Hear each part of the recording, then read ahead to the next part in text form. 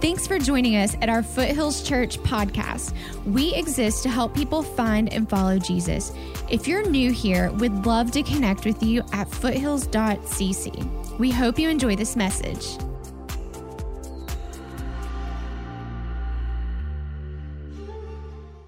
I got an email that found out I'm going to be a millionaire. Yeah, this is awesome. Yeah, so I thought I would read it to you because this sounds really legitimate. So here it is. Dear beloved, I'm sorry for this sudden mail. My name is Mrs. Helen Cook. I was recently diagnosed with this heartless pandemic virus called COVID-19 in a private hospital in UK. And due to my age and my other health conditions, Helen's grammar's not real good, has already told me that my survival rate may be slim due to my health conditions and my old age. I have some funds I inherited from my late loving husband, Mr. Andrew Cook, the sum of $4 million United States dollars, which he deposited in bank here. And I need a very honest and sincere person, that's me, I guess, that can use this funds for God's work, in a significant amount out of the total funds will be for your compensation and administrative charges for doing this work of God. I decided to contact you. Imagine that, of all the people in the world, she contacted me. Wow, isn't that good? And she said, here's what she wants. She wants my full name, which I was shocked because I thought she was sending to me personally, but apparently she didn't know who my name was. Your full name, occupation, contact number. And she said, if you could be trusted to handle this charity project, send your details, I love this, to my private email address, admin@crazycrack.com. And I thought to myself, that's an appropriate email address because she's either crazy or on crack, right? I mean, she's got to be, because who is going to fall for this? Some of you are going, I responded to that letter yesterday. No, this is a scam, okay? Just so you know, this is not real. This is a scam. Mrs. Helen Cook was trying to scam me. And, we get these things all the time, right? You get these things all the time. And you know they're a scam because they're so obvious. But apparently, some people actually respond to these things. I don't know how desperate or greedy you have to be to respond to this thing, but some people do, and they get scammed, and it's their own fault. On the other hand, sometimes it's a little harder to tell when something is not what it appears to be. Did you know that the counterfeit goods industry makes up about 8% of our gross domestic product in our country? It is a booming business from these places overseas, usually China, that take these products that we all, they're usually really high quality name brand stuff, and then they just imitate that, and they sell them as counterfeits to deceive us so that we buy them thinking we're buying the real deal. This is not a knockoff. This is not just somebody trying to be getting something that's similar. This is an outright attempt to deceive us. This is an imitation. This is somebody who counterfeits the real deal, including logos and everything else. They package it as closely as they possibly can. They ship it over here, and we, unsuspecting people, buy it. Usually the first clue is it's probably a lot cheaper than it should be, but it looks real enough, and a lot of people fall for this. And so you might have bought what you thought was a Rolex and found out it really wasn't a Rolex at all, or you bought an iPhone that wasn't an iPhone, or some Nike shoes, or some sort of designer purse or something like that, only to find out it wasn't real. It happens all the time. And it's only people that really catch on are the people with trained eyes. They're able to detect the counterfeit from the original item. And it takes a lot of skill to do that because the average person doesn't know the product well enough to tell when they're being deceived. It's a real problem. Today we're beginning a brand new series through the book of Galatians called Unrestricted. And kind of the theme of today is similar to what I was just talking about, where there's a problem with some imitation gospel message that's going out, which we're going to get to that in a minute.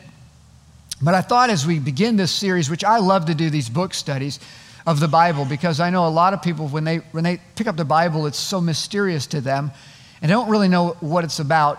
So the Bible is basically a collection of 66 books. divided into two sections, the Old Testament and the New Testament. Galatians is one of those 66 books. It's one of the New Testament books. It actually was written by the Apostle Paul. And it was written about AD 48 or 49.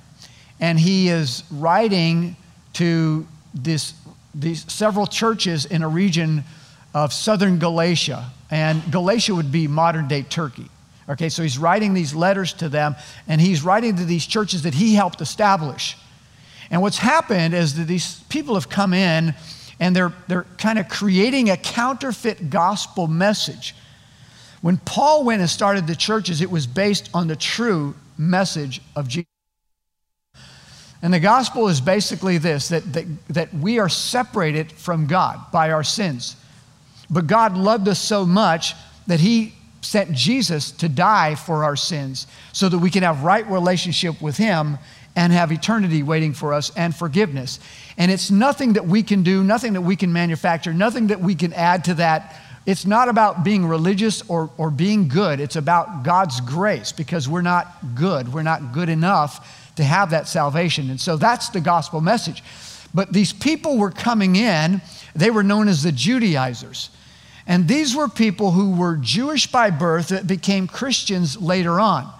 And they came into these churches that were made up largely of Gentile believers. These were people who were non-Jewish people, and as they were in Galatia. And these Judaizers show up in the churches and say, hey, you guys need to understand this. If you're going to be a Christian, Jesus is not enough. You need to be circumcised. You need to become a Jew first, and then you can become a Christian, a real Christian. Or you have to follow some Old Testament law plus Jesus. And so they were twisting it. It was a counterfeit gospel message that was going out to the churches. And Paul hears about this, and he is writing this letter to these churches as a stern warning. He's saying, look, there is a problem here. These guys have infiltrated the ranks, and they are intentionally trying to deceive you and bring you down. Now, the entire book of Galatians, if you were trying to sum up what the entirety of the book theme would be, it was that we are saved by faith in Christ alone. It's like we just sang, in Christ alone. That's the theme of the book. So he writes the beginning of this letter, and he's kind of reading them the riot act. He's not happy about what he's been hearing, how they've been believing this counterfeit gospel.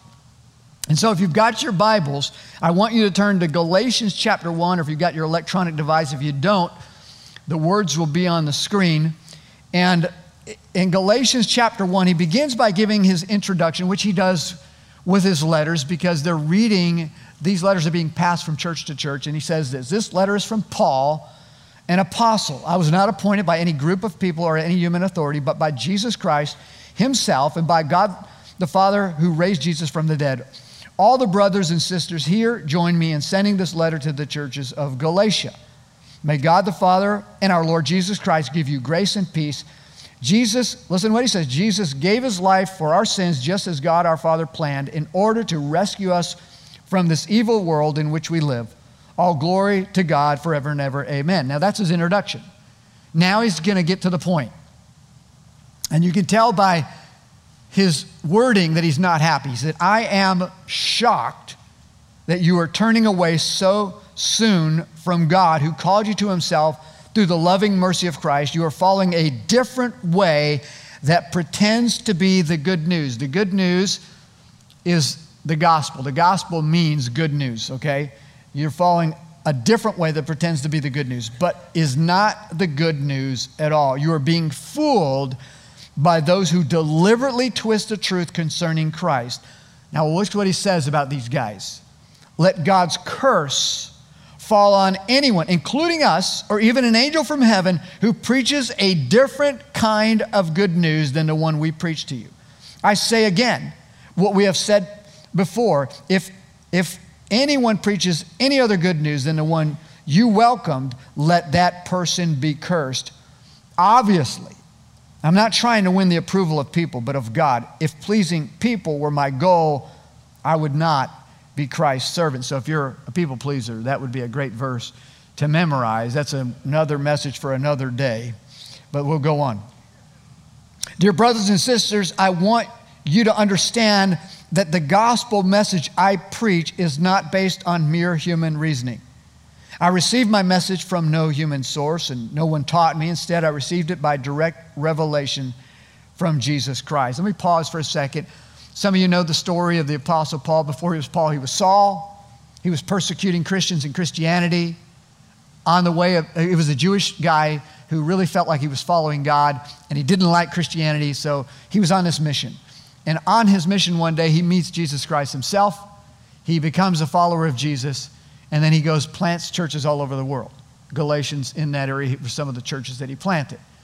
And so now he says, look, you guys knew me. You knew the way that I was. And he goes on to say this. You know what I was like when I followed the Jewish religion, how violently I persecuted God's church. I did my best to destroy it. I was far ahead of my fellow Jews in my zeal for the traditions of my ancestors. But even before I was born, God chose me and called me by his marvelous grace. Then it pleased him to reveal his Son to me so that I would proclaim the good news about Jesus to the Gentiles. When this happened, I did not rush out to consult with any human being. So Paul says, look, hey, I was on this mission to eradicate Christianity. I became a Christian. Now I am kind of an apostle to the Gentiles. Even though he's Jewish by birth, he's saying, look, I really feel this burden to reach the Gentiles of the world. And he goes on that mission. And in this, again, he is really disturbed because the gospel, the good news, is kind of being counterfeited. And so I've entitled the message, Only One Gospel. Only one gospel. And I've just got 2 points as we kick off this series, kind of lay the groundwork for what we're going to be talking about for the next few weeks. So if you're taking notes, here, let's just start with the first point, and that is this. There is only one true gospel. And here's what it is. Jesus plus nothing equals the gospel or good news. Jesus plus nothing equals the good news. And I don't know about you, but I love to hear good news. And every now and then you get somebody that has some really good news. What's the best news you've ever heard? Maybe it was, hey, I'm getting married, or we're having a baby, or my results came back and I don't have cancer anymore, or I just made the team, or I won the lottery, or whatever it is, or I just got an email from Mrs. Helen Cook who's going to give me $4 million. I don't know what your good news is, but you've heard good news. But unfortunately, it seems like for every one bit of good news you hear these days, you get about 10 bad news. If you don't believe me, just go online, look at some of the news sources, and what you'll see is a lot of negativity, and a lot of bad news.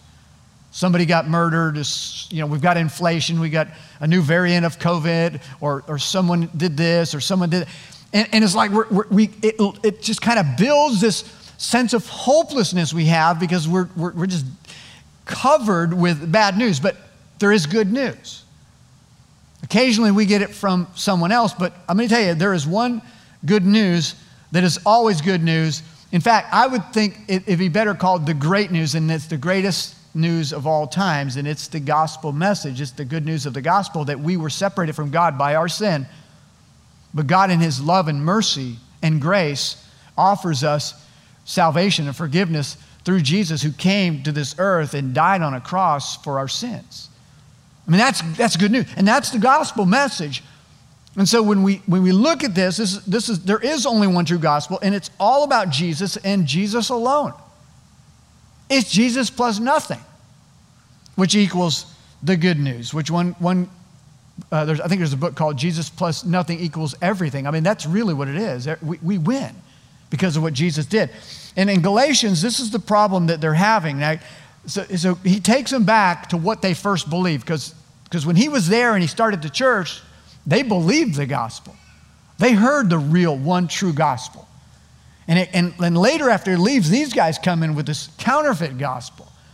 But he brings them back and he reminds them what the gospel is. Jesus gave his life for our sins, just as God our Father planned, in order to rescue us from this evil world in which we live. He came to rescue us. That's what Jesus did. I'm going to get more into rescue in just a second. He talks about this evil world in which we live. Now, that doesn't mean that everybody's evil and everything is evil. He's just saying there's this culture, there's this world system that's evil. God, in his wisdom, has set it up for the time being that the world, as we know it, the dominion of this world is Satan is kind of, running rampant right now. And he has the kingdom of darkness. And the Bible says that, Jesus is the king of light, and he has his kingdom of light. And so when we're without Christ, we just kind of follow the world system. But in Christ, we've been changed. We've been rescued from that. And we've been brought into a new way of living, a new way of thinking, and that's through Christ. It's not because of ourselves. It's not because of something we did. It's Jesus and Jesus alone. In 1 Corinthians, which is important, I'm going to be reading from some other places other than Galatians, because Paul wrote a lot of letters, and he also writes to the Corinthians church, and he says, let me now remind you, dear brothers and sisters, of the good news I preached to you before.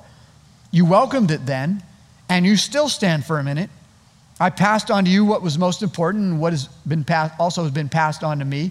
Christ died for our sins, just as the scripture said. He was buried, and he was raised from the dead on the third day, just as the scripture said. Again, the gospel message. In Colossians, another church, in Colossae, he writes this, for he has rescued us from the kingdom of darkness and transferred us into the kingdom of his dear Son, who purchased our freedom and forgave our sins. Now, there's a lot of imagery there that if you just read that verse, you go, man, that's a great verse. And it is. It is a fantastic verse. Those two verses, Colossians 1, 13 and 14. Great verses. But when you look and dig into what those verses mean, it even gets better. Let me just kind of give you an idea what that means. If you've ever one of the situations that I find out is that when we've been believers for a long time, sometimes we forget how great God's grace is. Like what we were like before God reached us. We forget how lost we were and how hopeless we felt. And it's not a good thing. I think sometimes we have to remember what God did for us by sending Jesus. And sometimes we're exposed to it so often that we don't really think about it anymore. It doesn't really pierce our heart like it once did. And that's a shame. But let me kind of walk through that verse with you again and listen to what Jesus did. He did it, and we didn't do it. We didn't have anything to do with this. We didn't add to this. It's Jesus plus nothing. So I'm going to read that verse again in Colossians. For he has rescued us from the kingdom of darkness and transferred us into the kingdom of his dear Son, who purchased our freedom and forgave our sins. Now let me break it down, okay? What that means, rescue there means to deliver. That he literally delivered us to snatch from imminent danger. That's what it means. From the clutches of Satan. That's what he did for us. And the word picture there is like a soldier going to a wounded comrade on a battlefield and risking his life to make sure that he gets him out of there. That's the picture. He rescued us from the kingdom of darkness. That's Satan's domain, which again, we were all part of before we met Christ, even though we weren't intentionally doing that. It's just the way that it was. And he transfers us, which we know what transfer means. It means moving from one place to another. And it's also, in this case, a change of masters.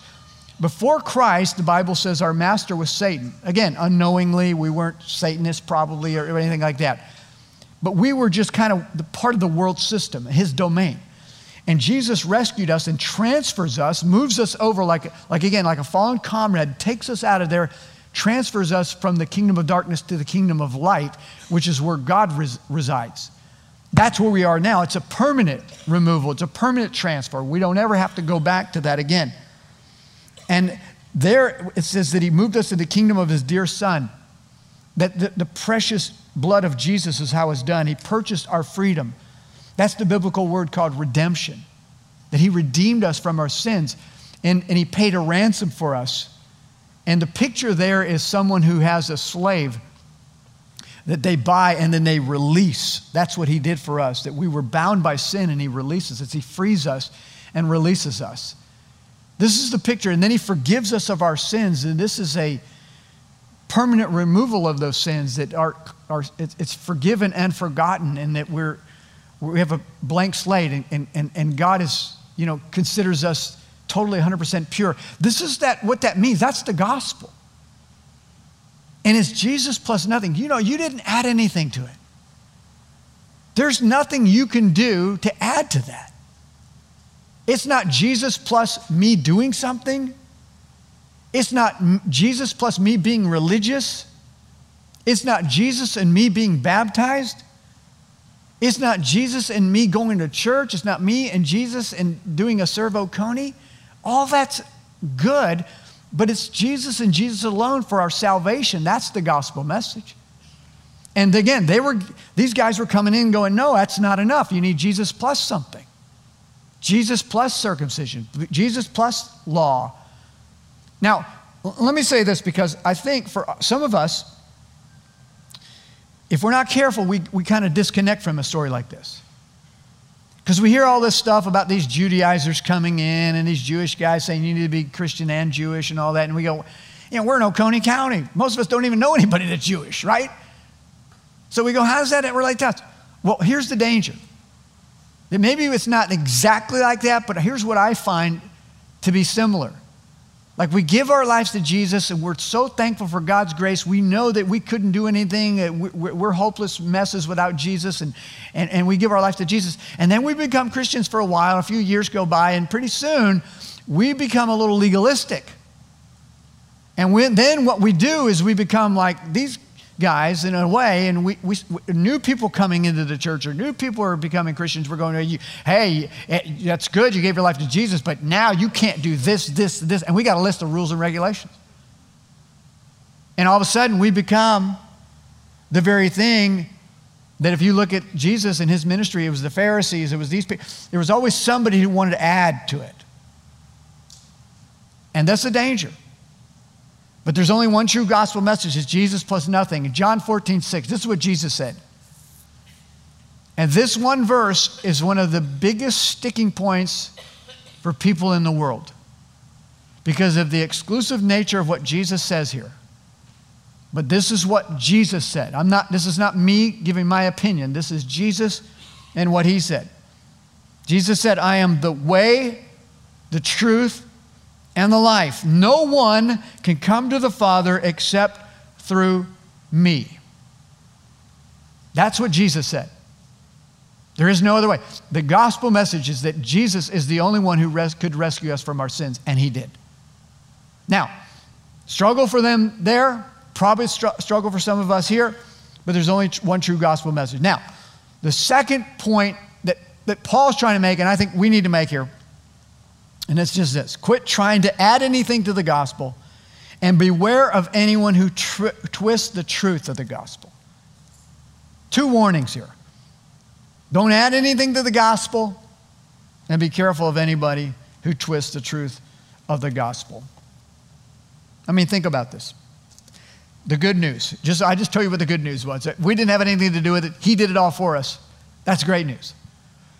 That's so good news. Why would anyone want to add anything to that? Like, why would I want to add anything to that? What could I add anything to that? But yet we do that. We start adding Jesus plus something. Jesus plus do this, follow this, go there, don't say that, or don't do that. Jesus plus nothing. We have to make sure that we understand that it is a free gift. Salvation. When I gave my life to Jesus, it was a free gift. Free. I don't know about you, but sometimes I struggle when someone gives me something free. I always feel like I'm obligated to that person. That's not the way you're supposed to feel when you get a gift. But a lot of us do that. Like, we're like, oh, now I owe you one. That's not what this is. This is a free gift. And I know a lot of people think, well, there's always a catch. There's always some strings attached. No, it is a free gift. You have to commit your life to him, but it's not Jesus plus doing something. It's not Jesus plus being good. It's not none of those things. It's free gift. I remember I got a letter from some resort, and they were saying, hey, we want you to come and stay 2 nights and 3 days and 2 nights at our resort, and it's free. It's free, totally free. I get all these stupid letters, right? So I'm like, okay, it's free. And I'm looking for the fine print, because there's always fine print. There was no fine print on it. Totally free. Like, that's not right. I'm skeptical to begin with, but it wouldn't hurt to call. I mean, this is, you know. So I called and I go, okay, I'm calling about this free trip over to your resort. I think I'd like to go to that thing, and I'm going to learn a little bit about that. So what's the catch? No catch. It's free. Like, free. I don't have to do anything, buy anything. No, it's free. 2 nights, 3 days, your resort, right? With the swimming pool on the beach and all that? Yeah, it's free. Okay. And I'm getting ready to sign up, and he goes, okay, all you have to do is sit through a 2-hour timeshare presentation. I go, wait, hold it. Wait, you just told me that it was free. Like, it was free. And he says, it is free. You don't have to buy anything. I said, no, you're missing the concept of what free is. Free means I don't have to do anything. Like, I don't have to sit through a presentation. It's just free. Like, I come and I enjoy everything you've got, and then I leave. That's it. That's free. And he's like, no, it doesn't work that way. I go, no, it does work that way when it's free. Well, he said, it is free. You don't have to, we're going round and round. I'm not getting anywhere with this guy. I'm like, okay, I guess I'm not coming, so just forget it. You and Helen Cook are off my Christmas card list. That's it. You're done. Right? I'm not. But isn't that the way we feel? Like someone says something like, oh, salvation is free. And we're going, what's the catch? Like, where's the fine print? Where are the strings attached? Because I know that, because you know what we've been told all our lives? If it sounds too good to be true, probably is, right? And that's true in about almost every other case except this one. This is totally free. Now, it takes a commitment of your life. I'm not saying you just pray a prayer. I'm saying there's a commitment of your life, but it's not Jesus plus anything else. It's Jesus. Give your heart, your life to Jesus. So this is what the gospel is, and so we got to be careful. We don't add anything to it, but we also have to beware of others who try to either add something or twist the gospel in any kind of way, because it's Jesus plus nothing. So in the case of Paul writing, he's not happy. And here's what he says to these people.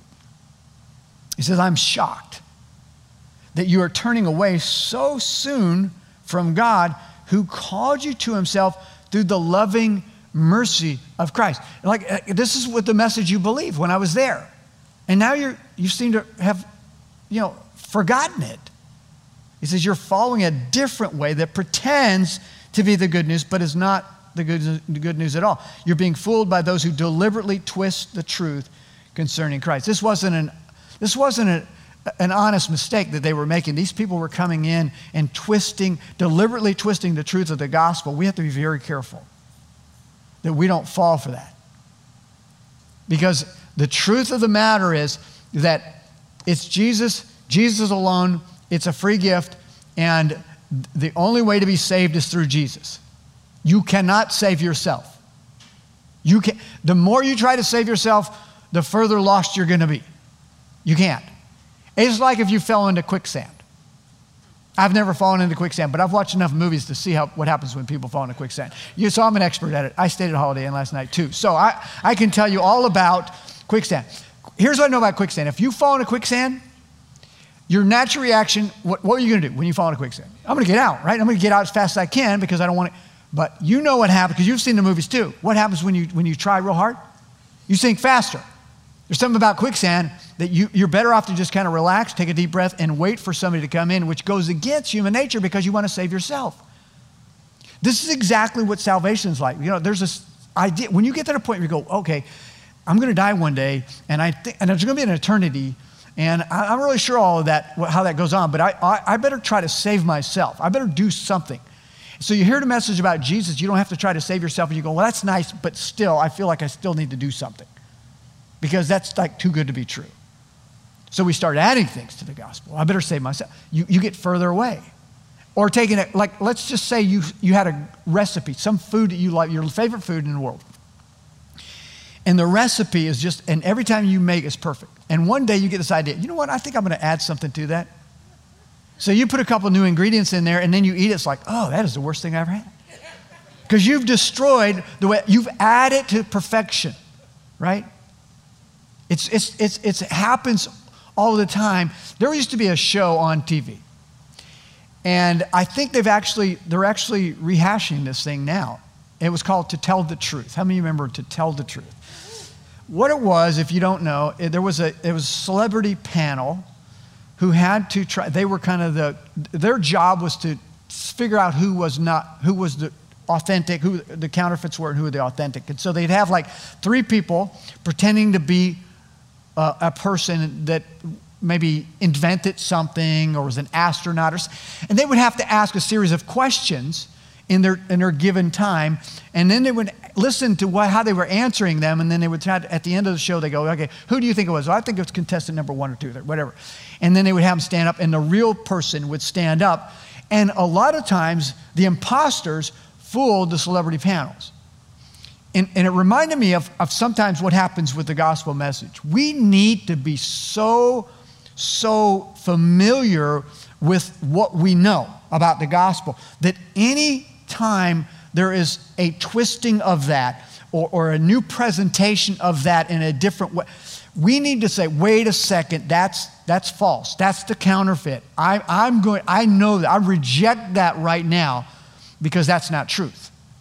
That's what we're called to do. As believers, we ought to know truth from false when it comes to this thing. Here's what it says in Colossians. Again, Paul writing to a different church. I'm telling you this so no one will deceive you with well-crafted arguments. Don't let anyone capture you with empty philosophies and high-sounding nonsense that comes from human thinking and from the spiritual powers of this world rather than from Christ. In 2 Corinthians 11, verses 3 and 4, he says, but I fear somehow your pure and undivided devotion to Christ will be corrupted, just as Eve was deceived by the cunning ways of the serpent. You happily put up with whatever anyone tells you, even if they preach a different Jesus than the one we preach, or a different kind of spirit than the one you received, or a different kind of gospel than the one you believe. This is happening all over in the New Testament churches. This was happening. And let me tell you something, it's happening today. There are those who come and deliberately twist the truth of the gospel message. And as followers of Jesus, it is our responsibility to be able to tell when that's happening because we're so familiar with the authentic version, what the gospel is. There are those that the Bible calls wolves in sheep's clothing that come in and they try to divide the church with trying to twist things and cause disunity. Do you know that there are other gospels out there today that people fall for all the time? I'm going to name off a few of these things just so you know, and hopefully you are not one of those ones that are following any of these, but there is a very popular version of the gospel that is not true today. It's known as the prosperity gospel. It's known as the name it and claim it group, or as I like to call it, the blab it and grab it group, right? It's all about word of faith. If I want it, enough, if I have enough faith, I can have it. And it's always about getting rich or getting, having material possessions. It has nothing to do with the authentic gospel message. And yet there are some very popular teachers out there that many people follow. They have about millions of followers. Many are probably good Christian people who just don't know what they believe. And they follow that stuff thinking it's truth. It's not. Jesus said the Son of Man has nowhere to lay his head. It wasn't. According to their gospel, he had been a failure because he wasn't rich. And these people are out there all over the place. There's another one, it's the heretical gospel. The heretical gospel is any gospel that's twisted. And they take the truth of God's word and they deny certain things, like they denied Jesus was fully God and fully man. They deny the existence of hell. They deny that Jesus died and he actually rose again bodily. Or other things. It takes the scripture and twists it, or it says that that's not really truth. That's some sort of, it's not really meant to be taken literal. Things like that. There's the easy believism gospel. And that's the gospel that just says, hey, just believe it. Just say this prayer. You don't have to commit your life to anything. Just say a prayer. And that's good. You'll be on God's side then. Let's say this prayer. Now, we always end a service in a prayer, but we always hopefully tell you that it's more than a prayer. It's a commitment of your heart. And then there's the one that's probably the most prevalent in our society, and it's the one that was most prevalent back then. It's the works gospel, and that's when someone adds anything to God's grace. Like it's Jesus plus something. If you believe, and so many people believe this, they would not call it that. They don't know what to call it. But I think they struggle with the idea that something can be as simple as giving my life to Jesus Christ, which sounds simple. It's harder to do than it is, fully committing. But there's this idea that that's too good to be true, so I need to really be good. I got to be a good person. And you should be a good person, but it has nothing to do with your salvation. Or I better go to church, or I better do this.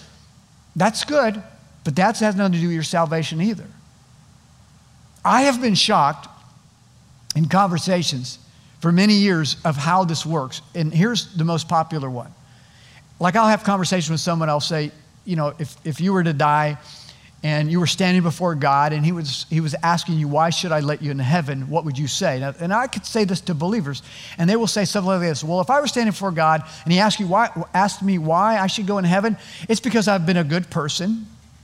I follow the golden rule. I did more good than I did bad. And they're like, you're missing the concept here. That's not about this. If you're a believer, it has nothing whatsoever to do with any of those things. The only answer to that question, why should I let you into heaven, is God, you probably shouldn't. But Jesus went to a cross and he died on that cross for my sins. And I placed my faith in him. I'm a mess apart from Jesus.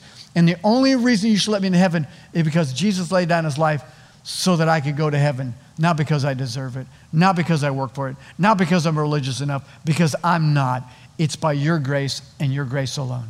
That's the only answer that works. If you're trying anything else than that, you're going to be, it's going to be pretty sad for you when you stand before God one day. You need to understand that we are blessed by God, by him just saying, look, it's a free gift. And as we kind of continue this series, we're going to see a theme. Right? This is why I love doing book studies, because we're going to really get to dig into this letter that he writes.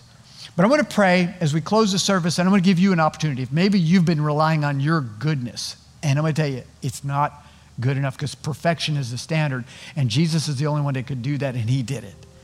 So if you'd like to place your faith in Christ, I'm going to give you an opportunity to do that. Let's pray together. God, thank you for the gospel message, for the simplicity of the gospel, that even a child can understand that Jesus went to a cross and he died for our sins so that we could be made right with you. So Lord, I pray for those that don't have a relationship with you. They've been relying on trying to get by their performance, by jumping through some religious hoops. But I pray that today they would realize it's only by their faith in Christ that will get them into heaven. And if that is where you're at today and you'd like to give your life to Jesus, maybe offer a prayer like this. Say, Jesus, I am giving you my life today. I am committing my heart to you. I believe you died on that cross for me and that you rose again, and I place my faith in you as my Lord and Savior. God, teach us as we go through this wonderful book of the New Testament, and show us over the next several weeks how we can really, truly embrace the gospel message and who you are. In the name of Jesus, we pray. Amen.